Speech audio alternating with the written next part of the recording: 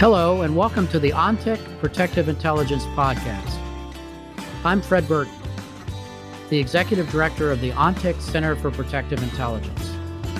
During my years as a counterterrorism agent with the U.S. State Department and time spent as a physical security expert in the private sector, I've seen it all and met many fascinating people along the way.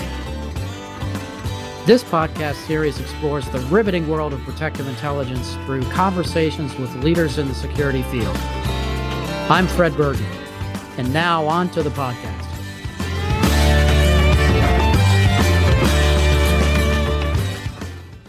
Hi, I'm Fred Burton, here today with New York Times bestselling author Mark Greaney. Mark has a degree in international relations and political science. In his research for the Gray Man novels, including Relentless and the upcoming Sierra 6, he has traveled to more than 15 countries and trained alongside military and law enforcement in the use of firearms, battlefield medicine, and close-range combative tactics. With Marine Lieutenant Colonel Rip Rawlings, he wrote the New York Times bestseller Red Medal. He is also the author of New York Times bestsellers Tom Clancy Support and Defend, and with Tom Clancy, he co-authored Locked On, Threat Vector, and Command Authority. His newest Gray Man novel, Sierra 6, will be released on February the 15th. Mark, welcome to the ONTIC Protective Intelligence Podcast. Thanks for having me back, Fred. Great to see you. It's my pleasure. We really appreciate you being on the show today. We get a lot of interest in authors anytime we interview them, and there's nobody that's doing a better job at the top of their game with thrillers than you. Well, thank you for saying that. I appreciate that a lot. Now, Mark, it's been a while since we chatted. It has. It's been 3 years, and I have a little story to tell you about that if you're up for it. Hopefully, your listeners won't mind. 3 years ago, I was on your show, and apparently, just a few days after that, I was a single fellow at the time. A few days after that, a friend of mine was having lunch with one of her girlfriends, and the other girl named Allison was just talking about how she was single and looking or whatever, and my friend Janie suggested me, and so they kind of Googled me right there in the restaurant, and then as Allison was driving home from the lunch, she just pulled up the first audio thing that she could, or the first thing that she could find, and it was my conversation with you 3 years ago, my book that was coming out then. So she listened to this 30-minute or so interview and thought I seemed like a decent enough guy. And then we got fixed up and we got married last year. So I don't know how much matchmaking you do on your podcast regularly, but I wanted to thank you for that. It was and I'm glad you made me look good. whatever happened, it worked out to my benefit. And little did I know when we were chatting at that moment that was going to change the course of my life.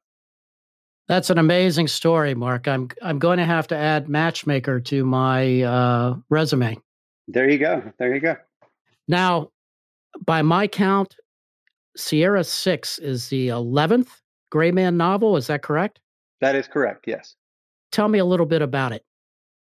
Well, this book is different from my other books in that it is told in two intersecting timelines throughout the entire book. So you basically get two novels in one. It's a 165,000 word book, so it's basically 280-something thousand word novels in one. And in one of these timelines, my hero, my protagonist, Court Gentry, it's 12 years ago, and he is a young CIA paramilitary officer in Pakistan trying to stop a terrorist from attacking coalition forces with radioactive dispersal devices or dirty bombs.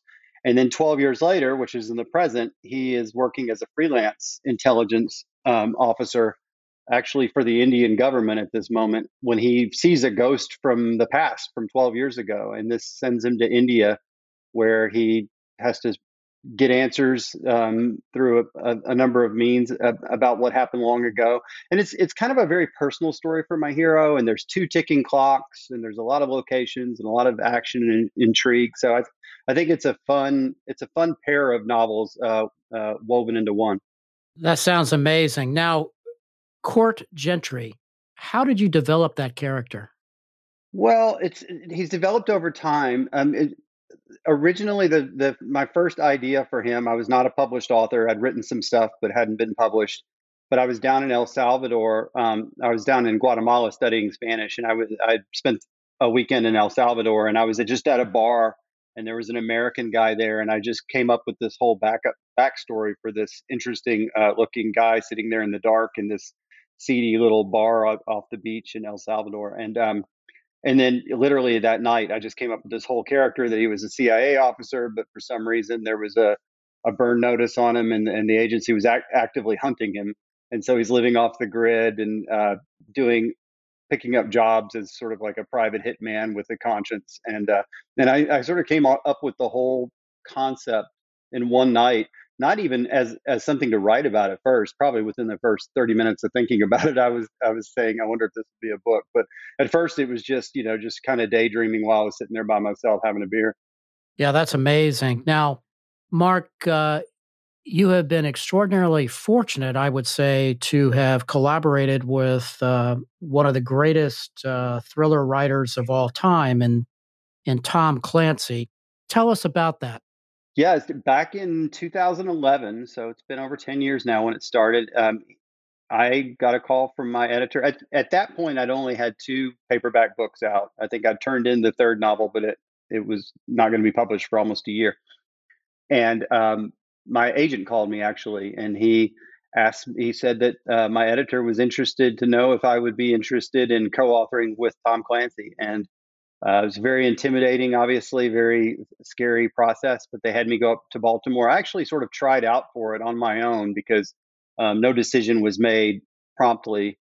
So I said, listen, I'll just go ahead and write 25 or 50 pages like I'm writing characters in the Clancy world. And, because I wanted to show that I knew who Chavez was and who Clark was and who Jack Ryan was and all that. So I wrote this thing and they had me come up to Baltimore and meet Tom. And we wrote that first book was called Locked On in 2011, and we did two more. We had just turned in the third book, Command Authority, when he passed away in 2013, unfortunately, and it came out a couple of months after his death. And then the family asked me if I would be interested in continuing the Jack Ryan series. So I ended up doing four more novels on my own after Tom passed, and the last one came out at the end of 2016. That's unbelievable. I know as a young agent, I always had a Clancy novel in my carry-on bag traveling around the globe, and Yeah.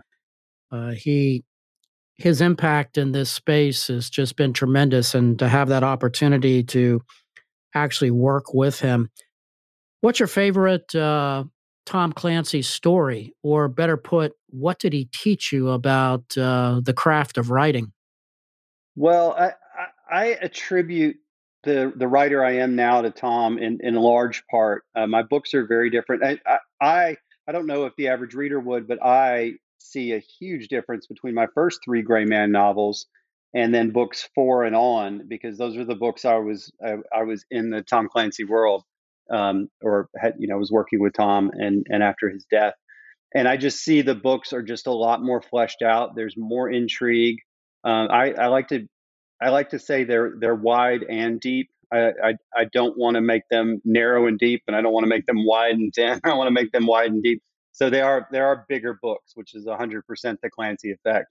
But just working with Tom, I remember sitting in his office and we were just sort of talking about, I can't remember specifically what vehicle it was, but some French engines for Mirage fighters or something like that, and we were getting down in the minutia of these things. And I just remember going like, I can't believe this is happening to me, because my dad and I were massive Clancy fans back in the 80s and 90s, and my dad had passed away before I ever got published. And I was just like, my dad would not be able to believe that I'm sitting in his office, talking about all these things that that Tom Clancy enjoys talking about. So it was a great experience overall. It was good for me professionally, but it was really good for me personally as well. Yeah, that's one of those kinds of surreal moments that you have in this business. That's amazing, and certainly it's a testament to not only your skill but your ability to tell a damn good story. You've been so successful with the Gray Man novel. We're talking with Mark Greaney, and his new book, Sierra 6, comes out on February the 15th. Talk me through your process. We have a lot of security practitioners that listen to our podcast, Mark, and many of them want to write books. So, how do you make the sausage? Well, as I have grown, I've become more disciplined. It took me 15 years to write my first novel. That was long before I was published. And then it took me 7 months to write my second novel because once I finished the first one, I'm like, I didn't really work that hard at it. And I just kind of picked at it for a while. And I probably put the same amount of effort into the second book. But it wasn't until my fourth book that I was published. And the fourth book was The Gray Man. And my process is pretty simple. Like I come up with some sort of big macro idea, like, North Korea is trying to, spread a virus or something like that, just as a general idea. And then I go into the micro of who my characters are and what I want them to do, and sort of where I want the characters to start the book and where I want them to finish the book. If they're heroes or villains, it doesn't matter. So you kind of come up with these little arcs, and then you just start building the story from there. And honestly, process wise, I like to write first thing in the morning and sit there behind my computer and write as long as I can. And if I'm having trouble in one spot of the story, I've developed the discipline to go to another part of the story and start writing there, and not to worry about everything linking up at first. You'll clean all that stuff up in the editing. So I think it's hugely important to just be able to write scenes in your story and compile them and put them together, because it's really hard to write a book completely linearly and keep it together. So I think my discipline is my ability to have a big idea for a book and then just start writing little bitty chunks of it here and there, and then it all starts to fit together after several months. We'll get back to the conversation in just a moment. But first, I wanted to tell you a little about ONTIC's Center for Protective Intelligence. In the world of protective intelligence, we know that gathering and sharing information is crucial. This is why we created the ONTIC Center for Protective Intelligence. We're regularly sharing strategies and best practices, insights learned from current and historical trends, as well as lessons learned from physical security experts like you. To find blogs, podcasts, webinars, white papers, and more, check out the center by visiting ontic.co/center. That's ontic.co/center.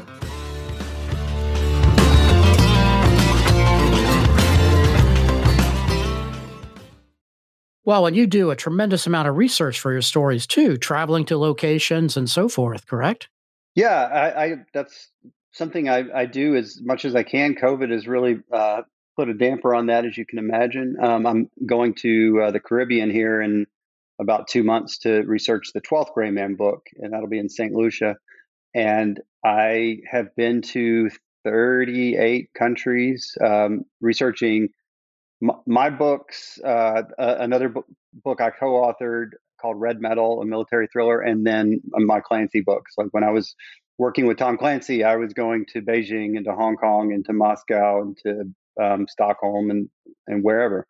And it's the location research is fantastic. Getting to work alongside the military and see that world up close is hugely, it's a lot of fun, but it's very rewarding, and it really helps the books as well. Last fall, I was fortunate enough to be able to fly backseat in an F-18.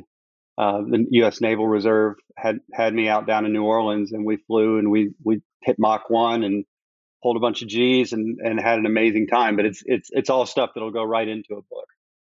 Now, you mentioned you were a big Clancy fan, and same with your father. Do you have a favorite Clancy novel? I answer that question differently at different times. I think probably, I mean, Red October is a perfect book as far as I'm concerned, but Clear and Present Danger, for some reason, is probably my favorite book. I don't know why. There's some confluence of action and tension in that book that I think is my favorite. That one came out, I think, in 89 or 90, something like that. But I love Red Storm Rising. I mean, I love Without Remorse, which is usually most people say Red October or Without Remorse are their favorites, but um, it's somehow Clear and Present Danger has always kind of been my favorite. Yeah, that's mine too. I think because of the protection aspect to that story, it's still a darn good read, isn't it? Yeah, oh yeah. I mean, I haven't picked it up in a while, but I picked up other Clancy books, many others, just doing during the research phase of working with Tom, and it was really nice to see how things hold up. You know, that you haven't read since the '80s, and now it's 2012 or whatever, and you know the book just holds up, and it holds your attention just like it did way back then. Now, The Gray Man is coming to Netflix. Is that correct? That is correct. Yeah, it's a film, not a series, and it should be coming out in. They're saying July. That has to be surreal, maybe a little bit scary. It is both of those things. Yeah, originally sold the film right or optioned the film rights in 2009, so before The Gray Man even came out, and it's been bouncing around Hollywood all that time. And frankly, I never thought it would be made into a film. I People talked about it, and their scripts were written, and one studio got it, then another. But all that time, I was just sort of waiting for the whole thing to die on the vine, and it seemed like it had died on the vine multiple times. And then about a year and a half ago, they announced Netflix announced that they were going to spend $200 million to make it, with Joe and Anthony Russo, the Russo brothers, directing, and Joe Russo wrote the script, and then some other screenwriters came in. And they sent me the shooting script right last year as they started to film it. So they've already filmed it, and I read the script and loved every bit of it. So I'm real excited to see it come out. It is also kind of scary because it's like you know, you know that your exposure will be different. You know, it'll be sort of a different level of exposure than I'm accustomed to. So we'll see what that entails. But you know, it's every writer's dream to have something filmed, and I'm excited that it's happening finally. Yeah, I'm eagerly awaiting that. That's going to be amazing. And the success is something that's well deserved when you start looking at the hard work and effort you've put into all of these books over the years. And so that's going to be tremendous. And I can only imagine what it's going to be like when you first see that shown up on the screen to watch one of your books hit the silver screen. Yeah, I really don't know what to expect. I told my wife, joking with my wife, I'm like, the day that film comes out, I'll probably still have to write 3,000 words that day. I'll be on deadline, and you know there'll be some point during that day, just knowing my personality, I'll be just like grumbling to myself that I've got to go watch this movie tonight, and I've got so much else to do. but uh, but obviously, I'm really thrilled for it. They want to turn it into a franchise with more films, which I hope they do. But I've told myself to be, very very happy that they're doing one, and not to get too far out ahead of my skis. Mark, how do you keep a thriller series like this going? I don't have a good answer for that. I like to write a different type of book each year. As I said, this book is very different because I've never tried this kind of two stories threaded together like this. I've written one in the first person. I've written some that were, more of a personal story, and others that were more of a big intrigue story. So I like to do different things. I don't ever want to go back and do the same story or just change the names. And that eventually what will happen is I'll have a year where I don't have an idea, and I just won't write a book. I'm not going to force something that doesn't seem like it's going to be good. I write other things. For the whole past 10 years, I've written two novels a year. So one Gray Man and a Clancy, or a Gray Man and something else just under my name. So uh, one thing that does help the series is getting away from the series and not just writing about one protagonist in one scenario. So, long term, I don't know how I'll keep doing it. I have a pretty good plan for next year's book. So, one book at a time. I'm feeling okay about it. Mark, when you think about the lessons you've learned in writing and putting together a story, what piece of advice would you pass along to that individual that's sitting out there, let's say in a Humvee somewhere or in a follow car or working a midnight shift in a patrol car and they want to write a story and they want to be the next Mark Greaney, what would you tell them? I would tell them, it all depends on where they are in their process, but one piece of advice that I think is really, really crucial because I see a lot of problems with this is just finish something. I don't care what you're working on. If you're working on this huge novel and you're not getting anywhere, whatever, put it to the side. Go write a short story or a novella or something short, but something that has a beginning, a middle, and an end, and something that you completely edit to the best of your ability and get as perfect as you possibly can. I think because there's a whole bunch of different skills that you have to write a book well. And I've just run into hundreds of people over the past 12 years since I've been published who are telling me about all the ideas they have. And, they're working on this and they're working on that. And what they're actually telling me is they're writing the easy parts of each of these projects, and then they're getting to the tough parts, and then they're going on to something else. And that's the problem. I mean, there's a lot of speed bumps in writing a book. I say, if my book is 150,000 words, that's 150,000 decisions I have to make, and you can get stuck at any one of them. So if you're able to get over those speed bumps, and even if you're just writing a short story or something that you get as good as you possibly make it, it's not to get published. It's just to learn your craft. And I think people who do that, who put their big work behind, to the side, something that feels like an albatross around their neck, and then go and write something else and just really get it down, they'll go back to that first work like really inspired and really excited. Mark, if someone wants to learn more about the Gray Man series, Sierra 6, or you, where should they go? I have a website. It is markgraneybooks.com, and my last name is spelled Greaney. And I keep everything that is involved with my books and audio projects and the Netflix film, and all the information is right there. Before we leave, is there anything you would like to say? Well, I would like to thank you for a couple of reasons. One, for having me on your show, as I do. Obviously, thank you for giving me a wife.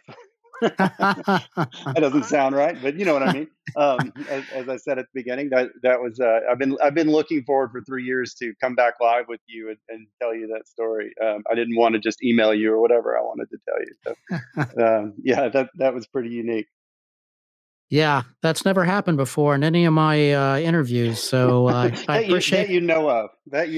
That I know of. So I appreciate you sharing that with me. I think that also qualifies me for one of those tickets when the premiere comes out for the movie. It absolutely does. We'll see if we can make that happen. Thanks so much, Mark. Thank you so much, Fred. Appreciate it.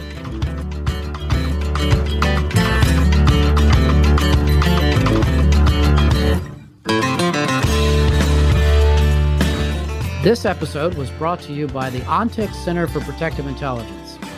Learn more at ontic.co/center. Again, that's ontic.co/center. It was produced by A.J. McKeon. Our music is a track called Monteverde Ride and was written by Brian Bristow and performed by Smokin' Novas. Check them out on Spotify. Please remember to rate and review our podcast on iTunes and subscribe on Apple Podcasts, Spotify, or wherever you get your podcasts. If you have questions, we'd love to hear them. You can reach us at podcast@ontic.ai or visit ontic.co/center for more information. I'm Fred Burton. Thanks for listening.